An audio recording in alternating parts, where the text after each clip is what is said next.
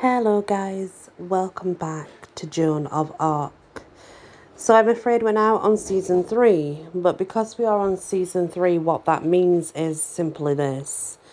We are now on trial and martyrdom. We are on a death, I'm afraid. The Maid in Chains. I cannot bear to dwell at great length upon the shameful history of the summer and winter following the capture. For a while I was not much troubled, for I was expecting every day to hear that Joan had been put to ransom, and that the king, no, not the king, but grateful France, had come eagerly forward to pay it. By the laws of war, she could not be denied the privilege of ransom. She was not a rebel. She was a legitimate, constituted soldier, head of the armies of France by her king's appointment, and guilty of no crime known to military law.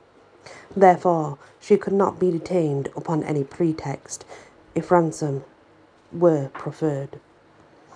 By day after day dragged by, and no ransom was offered.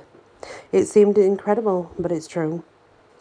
Was that reptile, turmoil, busy at the king's ear? All we know is this, that the king was silent and made no offer and no effort in behalf of this poor girl who had done so much for him. But unhappily, there was alacrity enough in another quarter. The news of the capture reached Paris the day after it happened, and the glad English and Burgundians deafened the world all the day and all the night with the clamour of their joy bells and thankful thunder of their artillery. And the next day, the Vicar General of the Inquisition sent a message to the Duke of Burgundy requiring the delivery of the prisoner into the hands of the Church to be tried as an idolater. The English had seen their opportunity, and it was the English power that was really acting, not the Church. The Church was being used as a blind, a disguise, and for forcible reason. The Church was not able to take the life of Joan of Arc, but to blight her influence and the valour-breeding inspiration of her name, whereas the English power could but kill her body. That would not diminish or destroy the influence of her name. It would magnify it and make it permanent. Joan of Arc was the only power in France that the English did not despise, the only power in France that they considered formidable. If the Church could not be brought to take her life, or to proclaim her as an idolater, heretic, a witch, sent from Satan, not from heaven, it was believed that the English supremacy could be at once reinstated. The Duke of Burgundy listened and waited. He could not doubt that the French king or the French people would come forward presently and pay a higher price than the English. He kept Joan a close prisoner in a strong fortress and continued to wait. Week after week. He was a French prince and was at heart ashamed, yes, to sell her to the English. Yet with all his waiting, no offer came to him from the French side. One day, Joan played a cunning trick on her jailer, not only slipped out of her prison, but locked him up in it. But as she fled away, she was seen by a sentinel and was caught and brought back. Then she was sent to Bourrevoir, a stronger castle. This was early in August, and she had been in captivity more than 2 months now. Here she was shut up in the top of the tower, which was 60 feet high. She hid her heart there for another long stretch, about 3 months and a half. And she was aware, all these weary 5 months of captivity, that the English, under cover of the Church, were dickering for her, and would dicker for a horse or a slave, and that France was silent, the king silent, all her friends the same. Yes, pitiful. And yet, when she heard at last that Compiègne was being closely besieged and likely to be captured, and that the enemy had declared that no inhabitant of it should escape massacre, not even children of 7 years of age, she was in a fever at once to fly to our rescue. So she tore her bedclothes to strips and tied them together and descended this frail rope in the night, and it broke. She fell and was badly bruised, and remained 3 days insensible, meantime neither eating nor drinking. And now came relief to us, led by the Count of Vendôme, and Compiègne was saved and the siege raised. This was a disaster to the Duke of Burgundy. He had to save money now. It was a good time for a new bid to be made for Joan of Arc. The English at once sent a French bishop, that forever infamous Pierre Couchon de Bivier. He was partly promised the Archbishop of Rouen, which was vacant, if he should succeed. He claimed the right to preside over Joan's ecclesiastical trial, because the battleground where she was taken was within his diocese. By the military uses of the time, the ransom of a royal prince was 10,000 livres of gold, which is 61,000 francs, a fixed sum, you see. It must be accepted when offered. It could not be refused.